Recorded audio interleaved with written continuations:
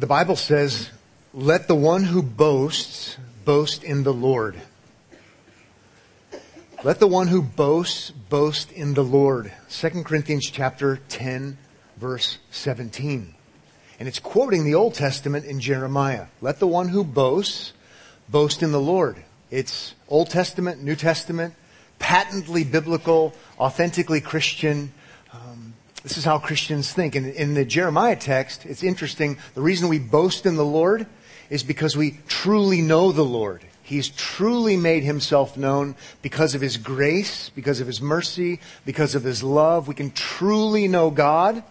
And so the response is, let the one who boasts, not boast in self because of your great abilities to discover or know things, but boast in the Lord because he's made himself known. It's because of what he's done, not what we do. So again, it's a thoroughly, wholly biblical way of looking at things. Maybe the unbeliever doesn't understand this. They can understand it in theory, but this is the Christian way of thinking.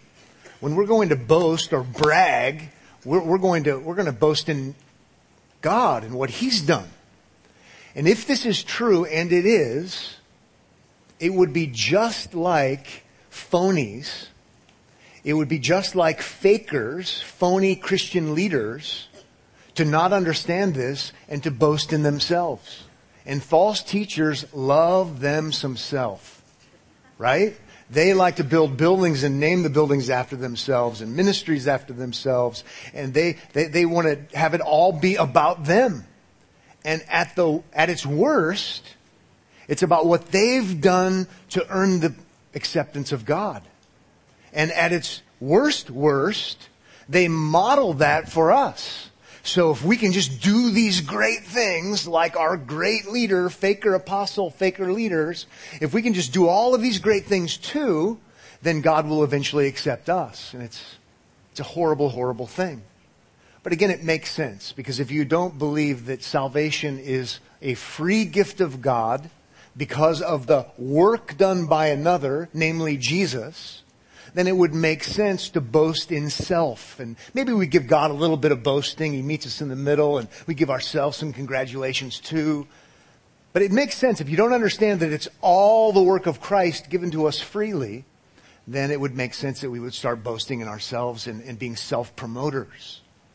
Well, in 2 Corinthians chapter 11, the Apostle Paul is really, I don't even want to say butting heads. In the first 15 verses of 2 Corinthians 11, the Apostle Paul is lambasting these false apostles. They say Jesus, they say gospel, so they have our vocabulary. But as I like to say, they might be wearing our jerseys, but they're not on our team. They're competitors. Okay? They're fakers. It's not authentic Christianity, it's foolianity, to make up a word. Even though they're borrowing our vocab, if you will. It's what makes them so misleading. And so it's gloves off in chapter 11, verses 1 to 15. Because the Apostle Paul has to defend the legitimacy of his ministry, because tied to him is the message he's preaching, okay, the truth about Christ. And then we get to chapter 11, verses 16 to the end, which is where we're going to be today. And it doesn't let up. It is super interesting. It is biting with irony. I mean, you're going to hear things today that you'll never hear anywhere else in the Bible. You're going to hear the kind of sarcasm that would lead people, if the Apostle Paul were speaking on earth today, people would write blogs about him. Okay, they would say he needs anger management classes. They would say he's passive aggressive. They would say he's not nice. They would say all kinds of things. But it's gotten to the point where he's going to stoop to their level, and he's going to let them have it, and with biting sarcasm. It's sit back and enjoy this one. I mean, unless you're secretly on the other team wearing the jersey, you might like this. I wouldn't like it if I were them, but this is real interesting. But again, if what's at stake is people's eternal lives, if they keep listening to those who preach, he said, another gospel, a different Jesus, then you've got to do whatever it takes. And he does whatever it takes. And you might want some popcorn and a large soda for this one. It's going to be, well, let's just jump into it. Here we go. No outline this morning. No need for an outline. It would just mess things up. But here we go. Unconventional. Whew. This is going to be fun. Verse 16 says in 2 Corinthians 11, verse 16, I repeat. He's repeating what he said in chapter 11, verse 1. Okay. He started down this road in chapter 11, verse 1, and then he went a different route, like preachers do, and now he's back to talking about the same thing. I repeat, let no one think me foolish. But even if you do, accept me as a fool, so that I too may boast a little. Don't call me a fool, but if you want to call me a fool, I'll be a boaster like you guys. False apostles, look at me, look what I've done, look at all my followers, I'm awesome, I'm wonderful, blah, blah, blah, blah, blah, boasting in self-accomplishments. And the Apostle Paul says, all right, if you want to play that game, if it's really come to that, I'll stoop to that level. Okay? Then it says in verse 17, what I am saying with this boastful confidence, I say not as the Lord would. This is not how Christians think and talk. Okay? We're not self-boasters. I say not as the Lord would, but as a fool. I don't normally talk this way. I don't normally stoop to the level of ridiculous. It is ridiculous for Christians to boast in themselves. It is antithetical to the Bible, Old Testament and New Testament. Everything we have is a gift from God. We boast in God. But if you really want to go there, I'll stoop there. 18 says, since many boast according to the flesh. I'm probably saying that too nice, right? Since many boast according to the flesh, human accomplishment, what I do, I, me, I too will boast. Verse 19, for you gladly bear with fools, being wise yourselves. You're so smart, you're so wise. You Corinthian new Christians, right? You're so smart. You're so wise. You can evaluate everybody. Oh, by the way, that's how you got yourself into this mess. Because you chose these rock star super apostles that aren't even real apostles who preach a different Jesus. So he's laying it on thick here. You, being wise yourselves, you gladly bear with fools. He's labeling the supposed apostles fools. And he says, and they're all about themselves boasting, so you know what, I'll play the fool too. This is a stinger. This is the Apostle Paul, called the Apostle of Love, even because of what he wrote to the Corinthians. So you don't have to make false choices. He is the apostle known as the Apostle of Love. But when it comes to the gospel being threatened and people being swayed away from salvation in Christ alone, you do whatever it takes sometimes. Verse 20 says, for you bear it if someone makes slaves of you, or devours you, or takes advantage of you, or puts on airs, or strikes you in the face. To my shame, I must say, we were too weak for that. And he's accused of being weak. He's like, I'm such a failure. I just don't have a strong enough personality. I just don't have enough leadership prowess. Because, if I would have known, sarcastically speaking, if I would have known that I could have won you over by punching you in the face, I guess I should have done that. Because it's working. That's what the false apostles are doing, spiritually speaking. So, he very condescending, not in a good way. He's just letting them have it. Again, trying to shock them out of stupidity. Because he wants them to remember what he's taught already in chapter 3 and chapter 5. That Christ is the fulfillment of God's promises. The fulfillment of the new covenant, long anticipated. All of those types and shadows were designed and intended to have Christ be the fulfillment and substance. And that Christ did everything necessary for you to be reconciled to God. That's why we should have a ministry of reconciliation, remember. He's the one. He's the substitute who was treated as the sinner, though he never sinned, to make atonement for sin. He's the one, he's referred to as the righteous for the unrighteous. This is why salvation it comes to us, we say, through faith alone, because we don't do anything, we're trusting in Him. Since that's what's on the line, and there are people, some of them at least, giving ear to something else, he's stooping to this kind of level. Again, this is not, I don't think you ever find this in the Bible, anywhere else, like this. And it's not the first card he plays. But we're so far down the rabbit hole, or whatever you want to say, that he's doing whatever is necessary short of sin to shock them back into reality. Okay? Now, I do want to take a few minutes to highlight some of these things in verse 20 that would be characteristic of some false teachers. Seems like there are 5 of these characteristics. Certainly there are more of them that other kinds of false teachers employ, but it's worth us seeing that these kinds of false teachers, at least some of them, they are into enslavement. They take advantage, they manipulate, they control.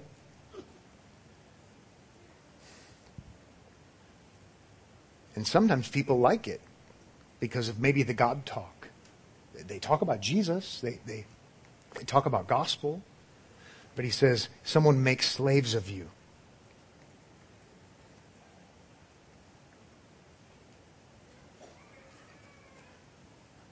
Look around. Maybe some of you have even come from such a background or been drawn towards such a thing. Some people are just into people abusing them spiritually. And it's a sad reality. A lot of bad things are done in the name of Jesus, in the name of Christianity, in the name of gospel. Remember, these false teachers are promoting a different Jesus. And they're enslaving people. They're controlling people in the name of God. And it is awful and it is terrible. And the Apostle Paul's highlighting it here and how crazy it is. Is that really what you wanted? Is to be enslaved to some brother, pastor, reverend, bishop, so-and-so? To control your life? That's not helpful, especially when Christ said, I come to give you rest, right? I come to set you free. There's great freedom in Christ. This is why in church history, sometimes we want to talk about how pastors are supposed to have authority, but let's be careful. Let's say it's ministerial authority. It's servant authority. So the only authority I have in your life if I'm a legitimate pastor is, what does the Bible say? Let me help you figure that out. There's authority because it's actually not my authority coming from me or some church council, magisterial authority or cultic authority. It's, well, what does the Bible say? What does Jesus say? Let me help you. Let me serve you by showing you what he says. There's great freedom in Christ. Whenever I hear people talking about the extra biblical things that somehow help us, I have alarms going off. There's freedom in Christ. Not freedom to sin, but when you come to trust in Christ, God reconciles you to himself through your trusting in Christ, and you're now set free. Matthew chapter 11. Come to me all who are weary and heavy laden, burdened down, right, by your sin and also people telling you how to deal with your sin that's not right. And Jesus himself says, I will give you rest. Okay? What God sets free, those whom God sets free, the Bible says are what? They're free indeed. So don't give me your extra things towards spiritual disciplines that aren't in the Bible because you found them helpful. They're actually new laws, and now you're enslaving me maybe to your preferences. That's false teacher kind of stuff. They also, if we move on, it says they devour you.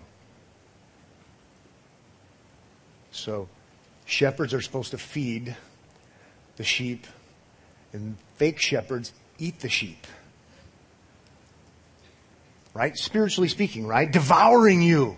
consuming you. The true apostle is giving you the truth about Jesus, Paul would say. And I'm giving you the gospel that you can trust in Christ. It's not about me controlling you, and it's certainly not about me taking from you. But what is it about people that we love us some false teachers like they love themselves sometimes? And we're willing to let them devour us. Remember, Jesus scolded or lambasted the false teachers when he was on earth, and he talked about how they want to devour, anybody remember? Widows' houses, the vulnerable. Take advantage. False teacher after false teacher after false teacher, then and now. They prey on people. They want to devour people. They want to take, whether it's your money or your emotions or your mind or your actions. They devour. It can be used for robbing. It's heinous consumption. Also, another characteristic, a third one, is they take advantage. Also can be used of robbing or taking someone's possessions. Manipulation, controlling, again, these overlap. A fourth one is they put on airs, which is not the way we speak today. That's how the ESV translates it. The New American Standard exalts himself. The word literally means to be lifted up, right? Self-exalted. Puffed up, I might say, since it's an air word. And look, they're awesome. They're great. Look at me. Looks a lot like a false teacher.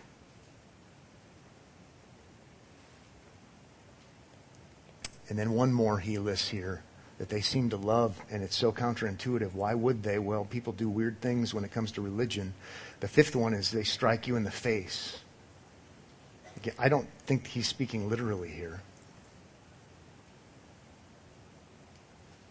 But it's abusive. Beating followers down with scolding, perhaps, guilting, extra biblical duties and requirements. The very things Christ came to deliver us from. Somehow it's like this magnetic weird force that we're drawn toward foolianity.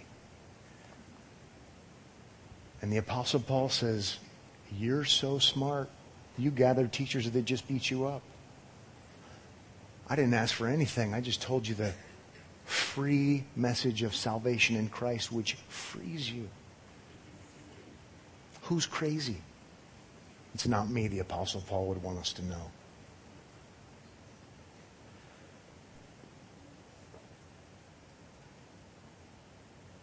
Just one more thing about that, and that would be, and then it's going to go pretty fast. It's not always the heavy-handed stuff. As one of my friends likes to say, there is law light or legalism light. And sometimes that's the most dangerous kind. Today I'm going to give you 4 principles that you can follow and you won't suffer anymore. That's an example. Don't write those down. Today I'm going to give you 3 ways that I have experienced freedom in overcoming X, Y, or Z. And then I'd like to spell out for you the 7 steps toward experiencing blank. And before you know it, looks a lot like if you just do what the pastor says you should do. Oh, and we're going to use timeless truths from the Bible. And before you know it, we're off and running, and it's legalism light. And you leave here all burdened down. Man, if I only had a perfect life like the pastor. Ha! Boy, I wouldn't feel so bad when I left church. It's just, man, what a bummer, man. Instead of good news, let me tell you, sometimes the Bible helps us with practical things, but oftentimes this is what God requires, and you're like, whoa, I can't do it. See, I'd rather have law hard than law light. Romans chapter 10, because then you figure out you can't meet God's requirement. And so I've got good news for you, all you who are weary and heavy laden by God's true law. Christ gives you rest. Leave with a smile on your face. Leave uplifted, right? Not abused. The gospel is good news. You heard about the good news regarding Christ. No wonder we eat and drink when we take the Lord's Supper, and it's in remembrance of Him. It should put a smile on our face. Hope for sinners. Instead of, oh, that was sure a good sermon, Pastor. I feel terrible. People talk like this. Now, I mean, there's something about that, right? I would like to preach a sermon sometime, I'm digressing, and just have it just be sheer, pure, this is what God requires. And I would like to say, have a nice day. Right? Because I am obligated to preach all of God's word, and some of that's law. Do this and you'll have eternal life. Have fun. I mean, I would like to just slam the book and turn the lights off. Because I would want us to feel, that's the reality. That's the unscalable wall. That's Romans chapter 10. So we would be saying, I can't do it. That was a terrible sermon, Pastor. Right? That's awful. It's bad news. And I could say it's all true. And you could say, I know it's true, but it's bad news. But I wouldn't be able to help myself as a Christian pastor to say, Jesus Christ came not to abolish the law, he says, but to quote him, I came to fulfill it. Okay? So let's be careful. We might have a smile on our face with a great dental program, right? And all this schlickness. And it might seem real easy, but it might actually be legalism and not gospel good news about Christ. So we have to keep these things in our minds. And sometimes this bad stuff is even done in the name of expository preaching. Just because it's verse by verse doesn't mean it's right either. Okay, let's keep moving. Paul's defense of himself. Here we go. Verse 21 goes on to say, but whatever anyone else dares to boast of, I'm speaking as a fool. Let me just clarify, right? Only fools talk like this, but I'm just going to stoop to that level. Verse 21, I also dare to boast of that. I can hardly believe it's come to this, but here goes. Are they Hebrews? So am I. I'm a Jew brought up in Jerusalem, Acts 22, verse 3. Are they Israelites? So am I, God's chosen people. Are they offspring of Abraham? So am I. Heirs according to promise, Genesis 17 and 22. Verse 23 says, are they servants of Christ? I'm a better one. Right? They talk about Jesus, they talk about the gospel, but I'm a better one because I actually tell you the truth about him, and he's the fulfillment of the new covenant, the one we've all been waiting for, so I'm better. Look at me. I'm boasting in myself. I beat him on every turn. And then he has to, again, I like the ESV dealing with the original language with dashes because it's abrupt. So it was abrupt at the beginning in verse halfway through 21 where he says, I'm speaking as a fool. Now he has another abrupt statement in 23. I am talking like a madman. Again, it's patently unbiblical to boast in yourself. So I'm talking like a crazy person out of my mind. Oh, by the way, that does insinuate the false apostles. They're loons. They're mad. They're crazy. They're anti-Christian. They're the true fools.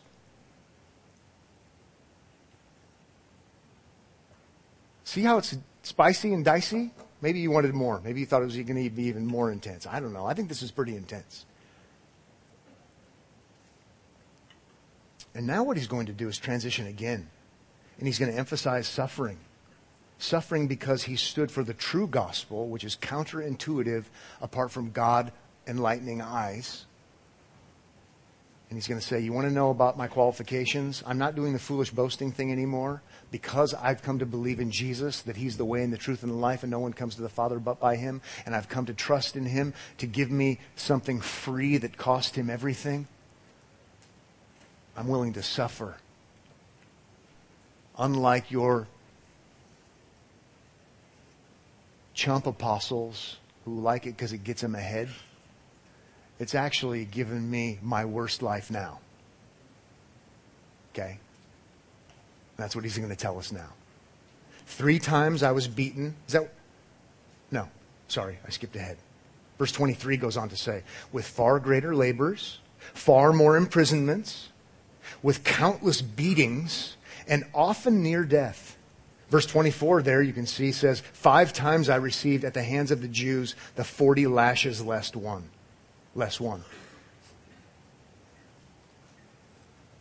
Under Old Testament law, 40 is the max, and it became tradition to only give 39 lest you go over because you didn't count right. Or so I've read. How many times? 5 times, 39 lashes. I think maybe once would be enough for me to find something better to do to make a buck. 5 times?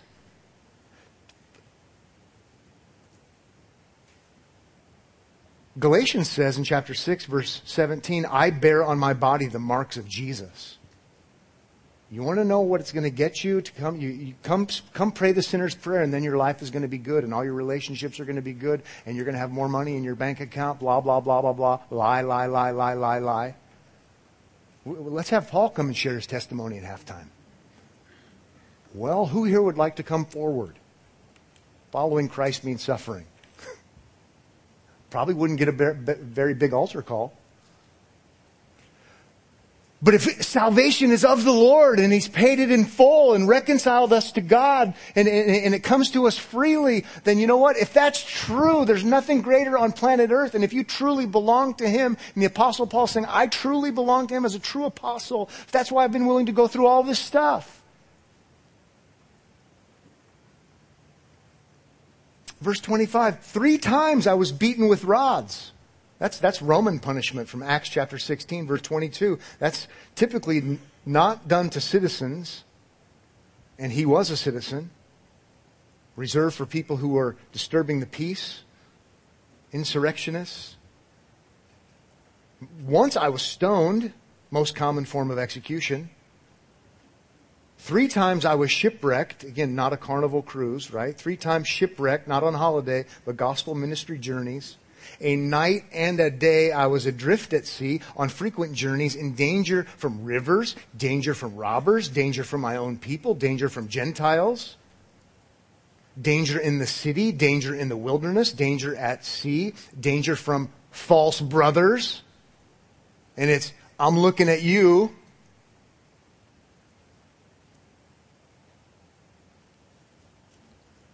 In toil and hardship, through many a sleepless night, in hunger and thirst, often without food, in cold and exposure.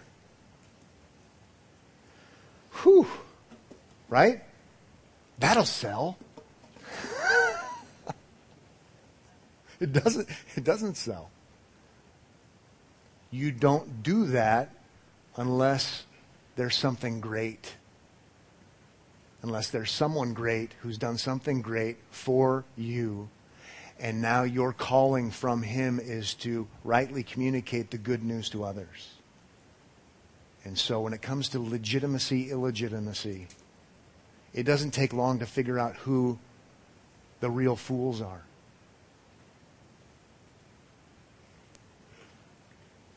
Maybe just back for one moment to that false brothers thing.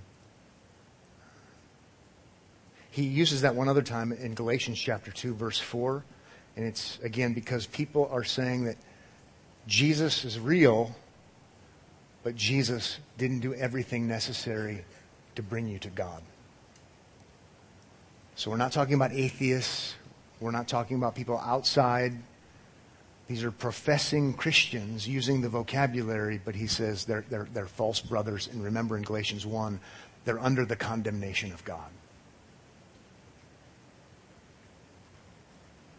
One of my favorite little books is that little book by J. Gresham Machen called Christianity and Liberalism. And it was written about 100 years ago, but it sounds like it was written yesterday. Not dealing with politics, but theological liberalism. But here's a great quote from him regarding this sort of thing. The greatest menace to the Christian church today comes not from the enemies outside, but from the enemies within.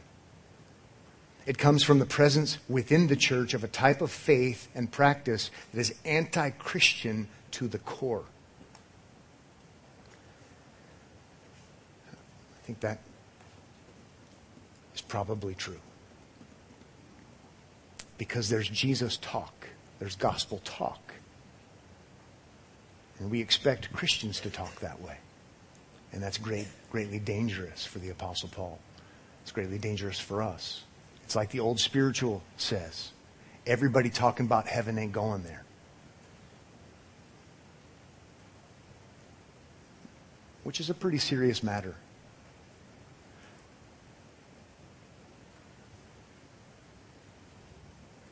I hope this causes us to do a lot of things.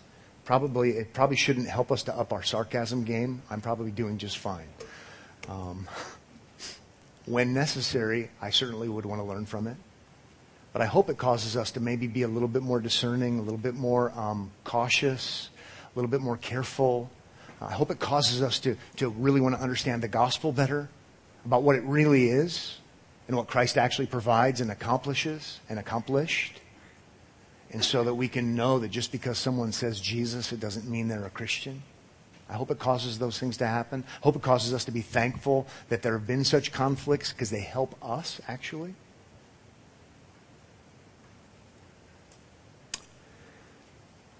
And then we see a bit of the softness of heart in verse 28, I think. And I kind of want to drag it out a little bit for dramatic effect. And, on top of all that, and, apart from other things,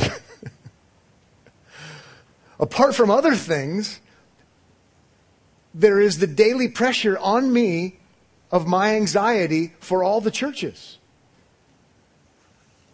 I really care. I've gone through all of these challenging things.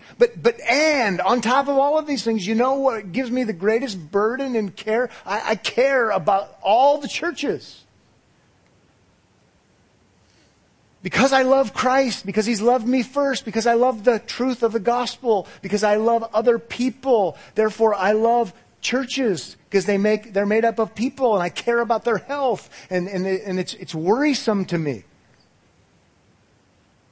I like seeing the heart that's there. It helps us understand why He would write crazy letters like He writes. Then verse 29 helps elaborate on this.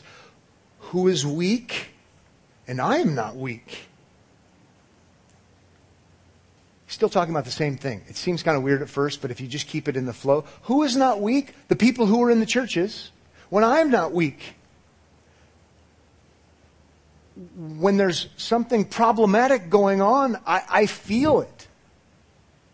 I'm not the professional hired gun doing it for some other reason. I really, truly care. The Lord has put this burden in my heart. I used to be a Christian persecutor.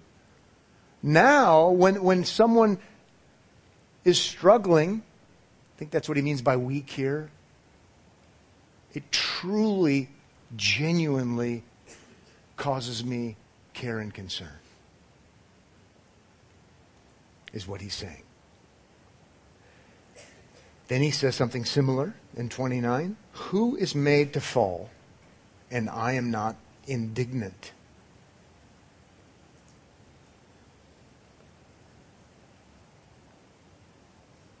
When faker apostles or others lead professing Christians to a bad place, it's normal and ordinary, and every single time it makes me indignant.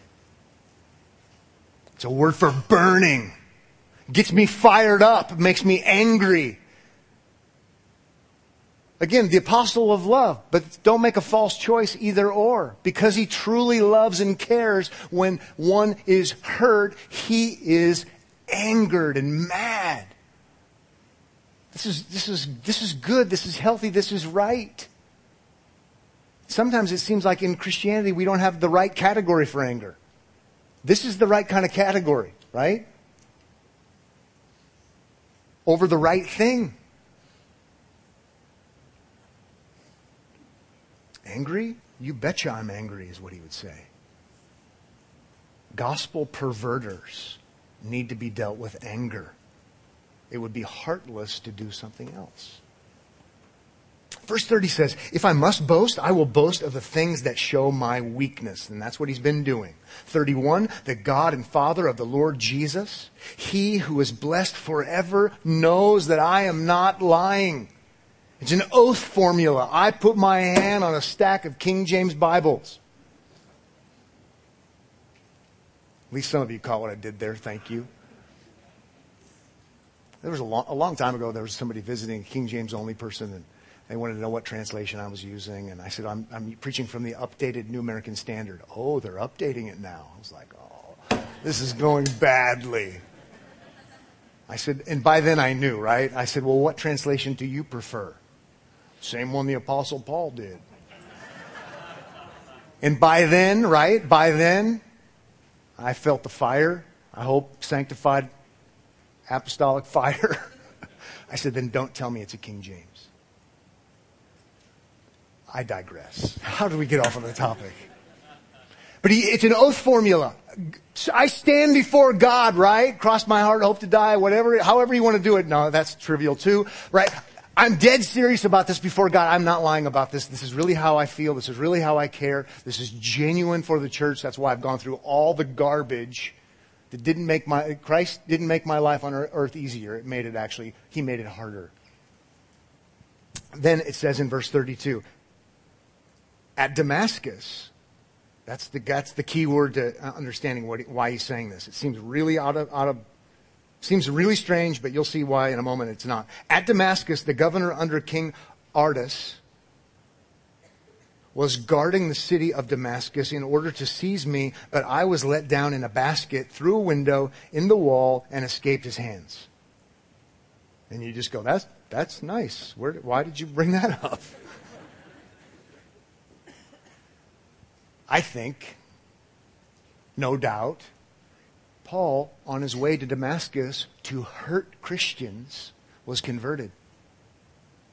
And now, because he is a Christian, he's being hurt in Damascus. So again, another illustration of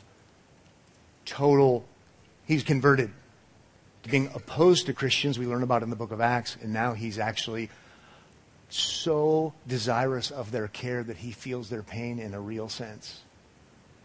I'm legitimate. I used to be that guy. Now I'm this guy. I'll just boast about the weaknesses. All of this again is, so therefore listen to me when I say that the eternal Son humbled himself and became a human being, a part of the human race, did everything perfectly on behalf of everyone who would ever trust in him so that God's requirements are fulfilled. Then he went to the cross voluntarily to atone for sins and our rebellion. And then, so he died and he was raised from the dead because he was perfect, sinless. The wages of sin is death. He never sinned. And then he ascended into heaven, exalted, enthroned.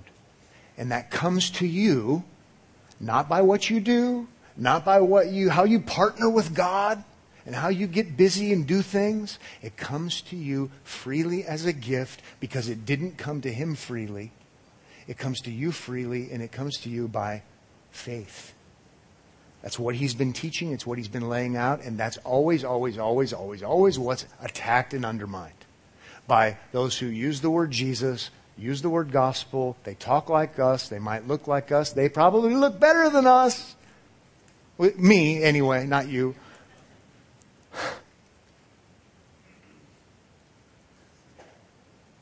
To defend that, he has to defend the legitimacy of his apostleship. An apostle is someone who's sent by someone else and speaks with their authority. He's the apostle of the Lord Jesus Christ. So if his apostolic credibility is ruined, tainted, destroyed, then the message he's been proclaiming all along that I just explained to you also is compromised.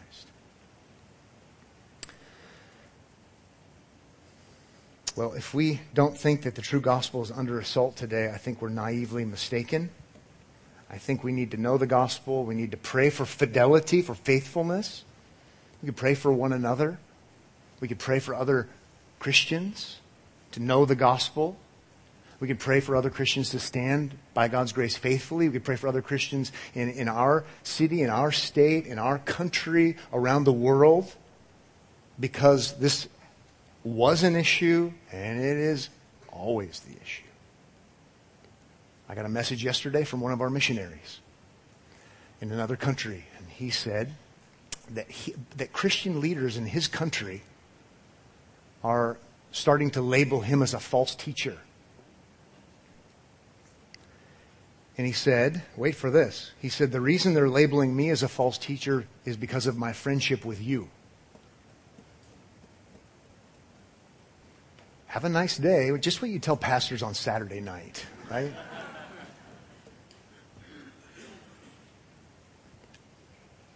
And then we talk some more. But it's because we believe and promote and defend, to use theological terms, the federal headship of Adam and the federal headship of Jesus.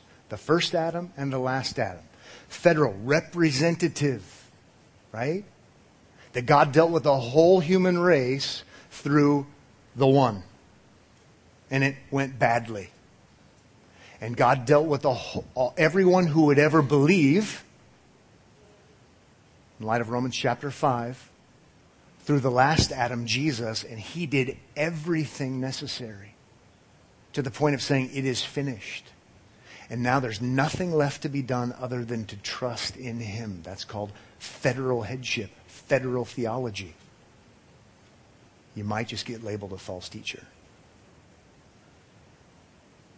Well, I'm glad I'm not alone. You got labeled too because we're in it together. But this will just keep happening. And it will keep happening. And it will keep happening. Sometimes from those we thought were friends. And so let's be motivated. Let's be humbled. Let's be encouraged. But let's be praying. Father, thank you so much for this morning. And thank you for what you do around the world. We're thankful that the gospel is the same for everyone. Every tribe, tongue, people, and nation, as the Bible says, will be represented one day in eternity. And we're grateful for that. We're grateful that you're a Savior who's mighty to save. We do pray for men and women and boys and girls here, but also all around the world, that you would be helping them to experience your steadfast love, and that it would result in a sort of steadfastness when it comes to resting in Christ and in the gospel. In Jesus' name, amen.